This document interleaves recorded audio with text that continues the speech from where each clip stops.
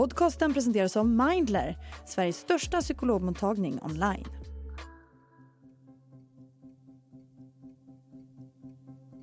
Det är många som inte spottar i glaset i vårt avlånga land. Nya siffror visar att över 3 miljoner svenskar dricker så pass mycket alkohol att det räknas som riskbruk.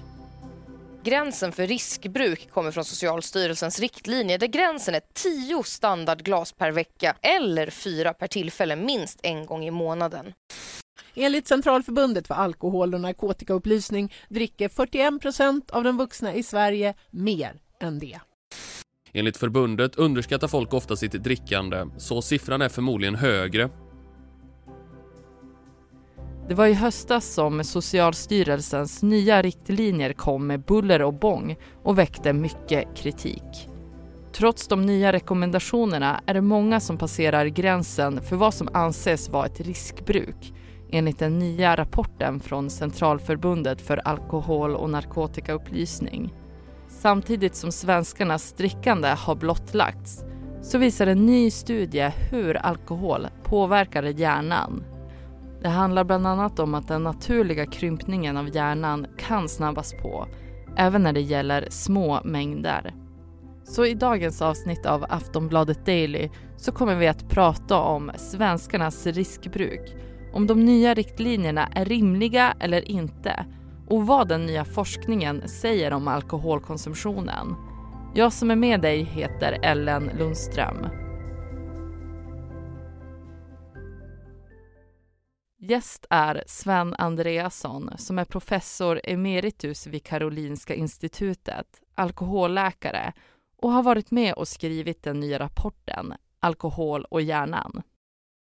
Över 3 miljoner svenskar dricker så mycket alkohol att det räknas som riskbruk. Men vad anses egentligen som riskbruk, Sven? Det är bruk av alkohol som medför ökad risk för hälsoeffekter, både fysiska och psykiska. Sen de nya riktlinjerna kom så har man ju sänkt gränsen för riskbruk, så att nu säger man att 10 glas i veckan eller mer är riskbruk. Och då talar man om så kallade standardglas, och det är små glas vin, 10-12 centiliter, liten starköl, en drink, 3-4 centiliter sprit. Det är ett standardglas. Och dricker man 10 sådana eller fler så talar vi om ett riskbruk. Eller om man dricker mycket på en gång, alltså mer än 4 sådana här standardglas i samma tillfälle, minst en gång i månaden. Och då menar vi att folk som säger att de gör det ibland, kanske på midsommar eller på nyårsafton eller något sånt där, det räknas inte som riskbruk, utan det är det regelbundet återkommande kraftiga drickandet som man vill uppmärksamma. Vad är anledningen till att det är så många i Sverige som dricker så pass mycket så att det räknas som riskbruk? Det är ju för att alkohol är en sån integrerad del i vår kultur och vårt sociala umgänge och levnadsvanor. Så att det har blivit en ganska självklar del för många. Och vad som hänt med forskningen är att det gradvis har blivit tydligt att alkohol utövar effekter även i mängder som inte är så höga som man trodde tidigare. Så att det som många betraktar som ett ganska måttligt ordinärt drickande är faktiskt något som höjer risken för en del sjukdomar, och därför kallar vi det för riskbruk. I september så kom det nya riktlinjer gällande vad som räknas som riskbruk, vilket väckte mycket uppståndelse och kritik. Vad tycker du om riktlinjerna? Ja, men de illustrerar just det här att det är liksom en ny situation där gamla vanor nu blir ifrågasatta. Så att vad forskningen visar, det är att alkohol redan vid ganska måttliga nivåer, alltså de nivåer som anges då i riktlinjerna, påverkar flera organ och vår hälsa negativt. och därför så anger man det. Och så att folk får liksom lite konsumentupplysning i hur de ska hantera alkohol. Så att problemet för många är ju att det har blivit en självklar del i vardagslivet och den här informationen har inte funnits tidigare. Det blir då en så att säga, ovälkommen förändring. Och en del protesterar ju mot det också och säger att vad bråkar ni om, det här är ju som vanligt drickande och så vidare. Det illustrerar just det att vad som har blivit vanligt drickande för många faktiskt innefattar en del risk. Det är ju många som verkar strunta i de här rekommendationerna. Varför tar man inte till sig det? Ja, så har det alltid varit. Alltså, det finns riktlinjer i många länder och forskningen är inte så övertygande vad gäller effekter, alltså att folk tar till sig och ändrar sina vanor på grund av sådana här riktlinjer. Vad som är en viktig detalj är dock att man i vården i större utsträckning tar till sig det här. Och det är det som är syftet med de här riktlinjerna som Socialstyrelsen kommer. Det är ju att man i vården ska få riktlinjer för när det är skäl att ge råd och föreslå förändringar och så.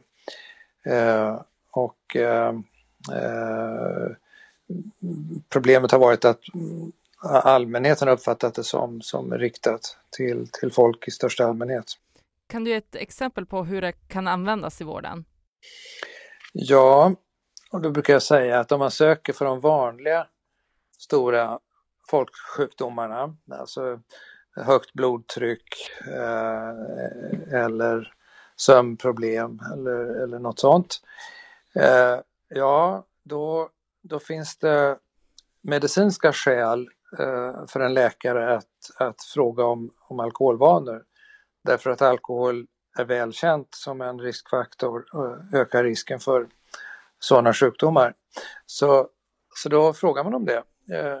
Eftersom du nu söker för högt blodtryck, är det okej om jag hör lite hur dina levnadsvanor ser ut? Rökning och motion och alkohol och så. Ja visst, säger patienten. Och så berättar de då. Och om det då framgår att den här personen beskriver en relativt hög konsumtion och över de här gränsvärdena då konstaterar då läkaren eller vem det nu är, sjuksköterskan, att du har ändå en så pass hög konsumtion att det kan påverka ditt blodtryck eller din sömnstörning. Jag skulle föreslå att du prövar att dricka mindre under en period och se om det blir bättre. Alltså något i den andan, va? Så använder man de här riktlinjerna. Så vad säger den nya studien om hur våra hjärnor kan påverkas av alkohol? Det ska vi snart prata mer om. Nyligen kom rapporten Alkohol och hjärnan som du har varit med och skrivit, Sven. Vad är det nya som ni har kommit fram till i den studien? Alkohol är neurotoxiskt, säger vi. Och det betyder då att det är giftigt för hjärnans celler, nervcellerna, som hjärnan består av. Och då ser vi att alkohol påverkar negativt alla funktioner som hjärnan har. Och det är väldigt många. Väldigt mycket påverkas ju av vad som händer i hjärnan. Både vår muskelkontroll, vårt balanssinne och allt det intellektuella tänkandet och problemlösning och känsloläge, depression och ångest och sådana saker. Och då kan vi konstatera att alkohol spelar roll för allt det där. Och att risken för sjukdomar i de delarna ökar när man dricker och ökar sedan i takt med att konsumtionen ökar. Enligt rapporten så påskyndar alkoholkonsumtionen den naturliga krympningen av hjärnan som egentligen sker när vi blir äldre. Vad är de största riskerna med det? Ja, alltså åldras i förtid. Det är ju det som händer. Och får sämre funktion i de här olika delarna i hjärnan.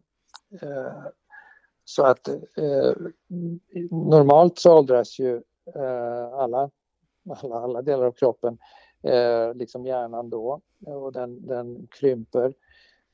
Men då accelereras den krympningen och funktionen i de här olika delarna i hjärnan försämras snabbare än vad som skulle ha varit nödvändigt.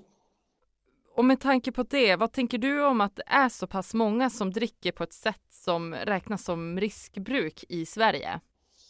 Ja, det är ju både en pedagogisk uppgift och en vårduppgift. Alltså att människor har ju rätt att välja sin livsstil och vilka val de vill göra för att fatta beslut om. Men vi har en skyldighet att lägga fram ett bra underlag så att det finns fakta i målet när man fattar sådana beslut. Och egentligen så har utvecklingen i Sverige varit positiv de senaste 20 åren, där folk i allmänhet har dragit ner på sin alkoholkonsumtion.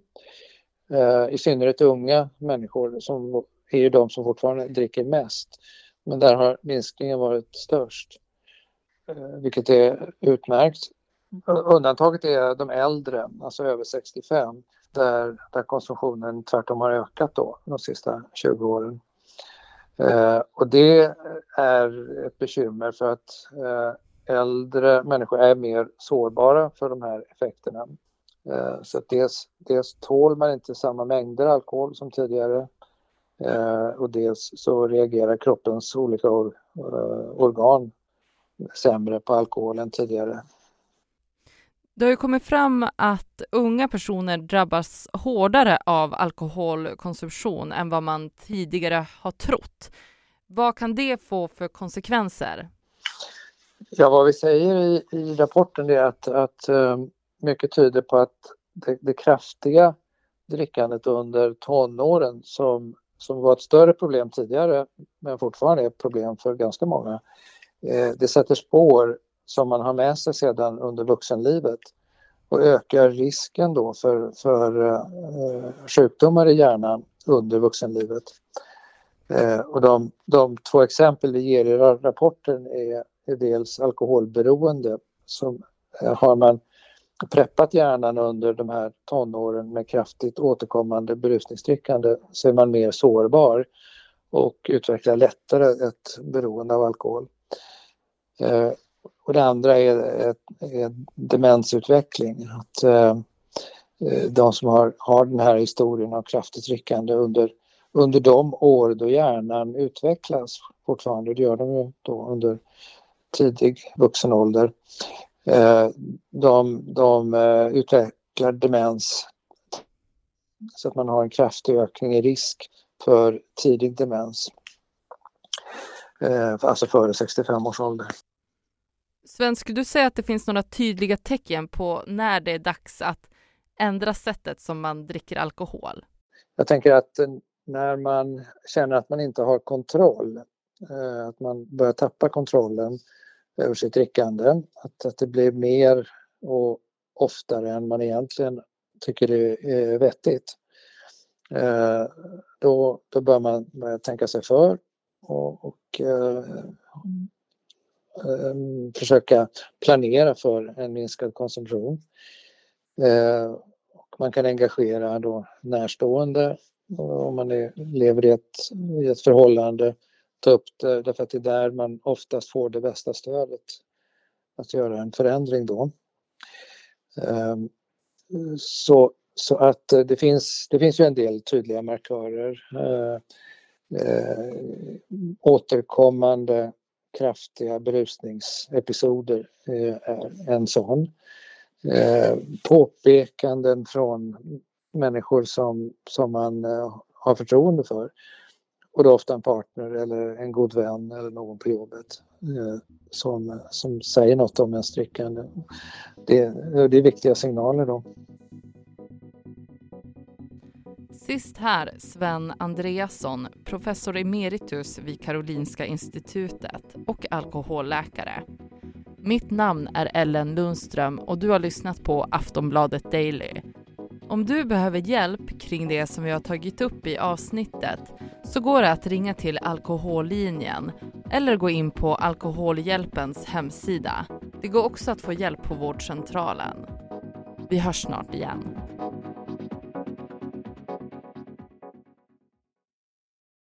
Du har lyssnat på en podcast från Aftonbladet.